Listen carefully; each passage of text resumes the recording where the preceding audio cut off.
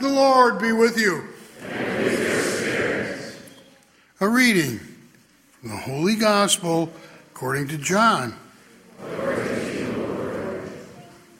John the Baptist saw Jesus coming toward him and said, "Behold, the Lamb of God, who takes away the sins of the world. He is the one of whom I have said, a man coming after me, who ranks ahead of me, because he existed before me. I did not know him, but the reason I came, baptizing with water, was that he might be made known to Israel." John testified further, saying, "I saw the Spirit come down like a dove from heaven and remain upon him.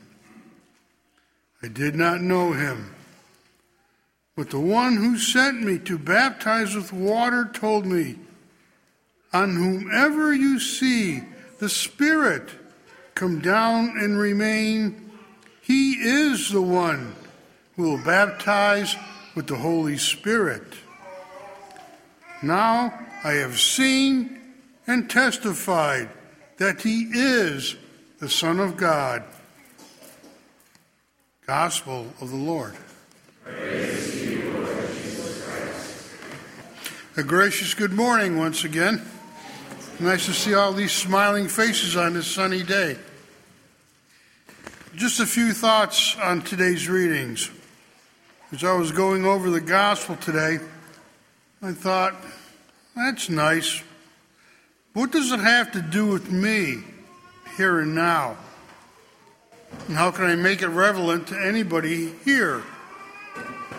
And I read it over several times, and there's always one thought that kept sticking out to me.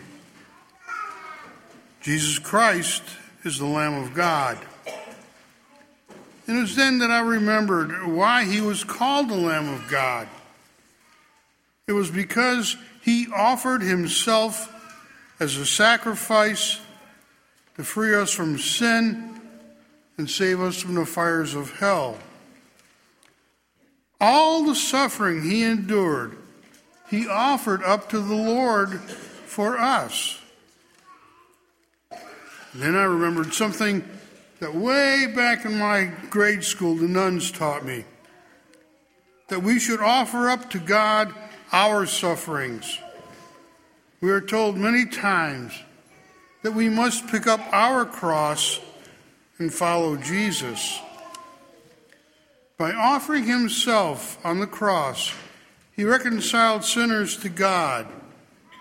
By offering up our sufferings on our crosses, we can do the same thing as we become channels of grace for the conversion and the sanctification of the world, for those people who do not believe in Christ. It also reminded me that I once heard Pope Benedict XVI ask us all to renew this ancient devotion to offer up all our sufferings in union with Christ. And this brought me to another thought from the responsorial psalm we said this morning. "Here I am, Lord. I come to do your will." And I thought we say something, the same thing every time we say the Our Father. But how often do we really mean it? How often do we insert "my will be done"? And how often we say "thy will be done," even though it's so hard for us with all our sufferings and all our pain, that "thy will be done." And then we get upset because things don't go our way. As Father Peter would say, the takeaway is this. Sometime when you say a prayer, when you're all alone, and you feel the pain and suffering that you can't bear no more, I would ask you to pray and say a prayer that goes something like this.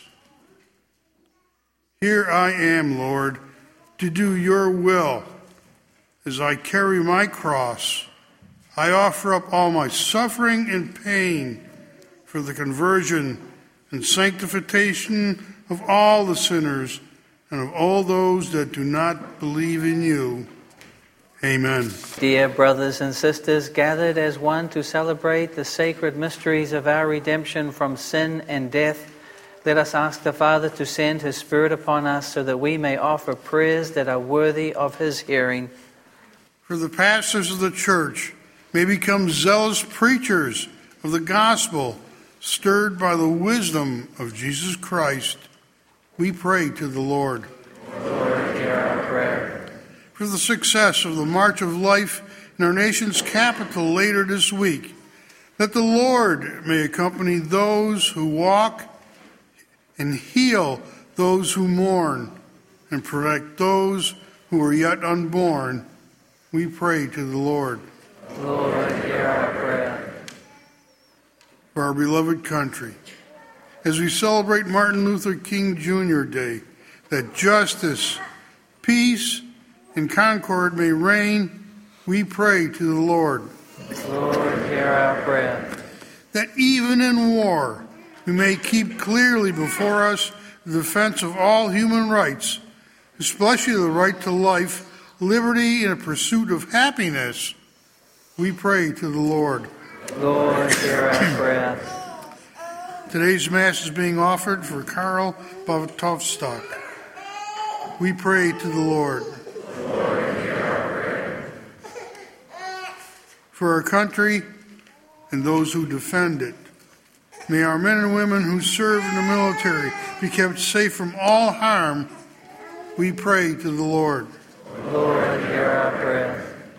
For all those who have felt lost, abandoned, or cast aside, that perhaps through us they may find the love of God, we pray to the Lord. Lord, hear our prayer. For those intentions that we have in our hearts, we pray to the Lord. Lord, hear our prayer. For the repose of the souls of all the faithful departed, that through our prayers and those of the Blessed Mother, they may join the saints in heaven. Eternal rest grant unto them, O Lord. Perpetual light shine upon them. May their souls and souls of all the faithful departed, Through the mercy of God, rest in peace. Father in heaven, hear your people who profess their faith in you, so that what we seek at your prompting we may obtain by your gift. Through Jesus Christ our Lord. Amen.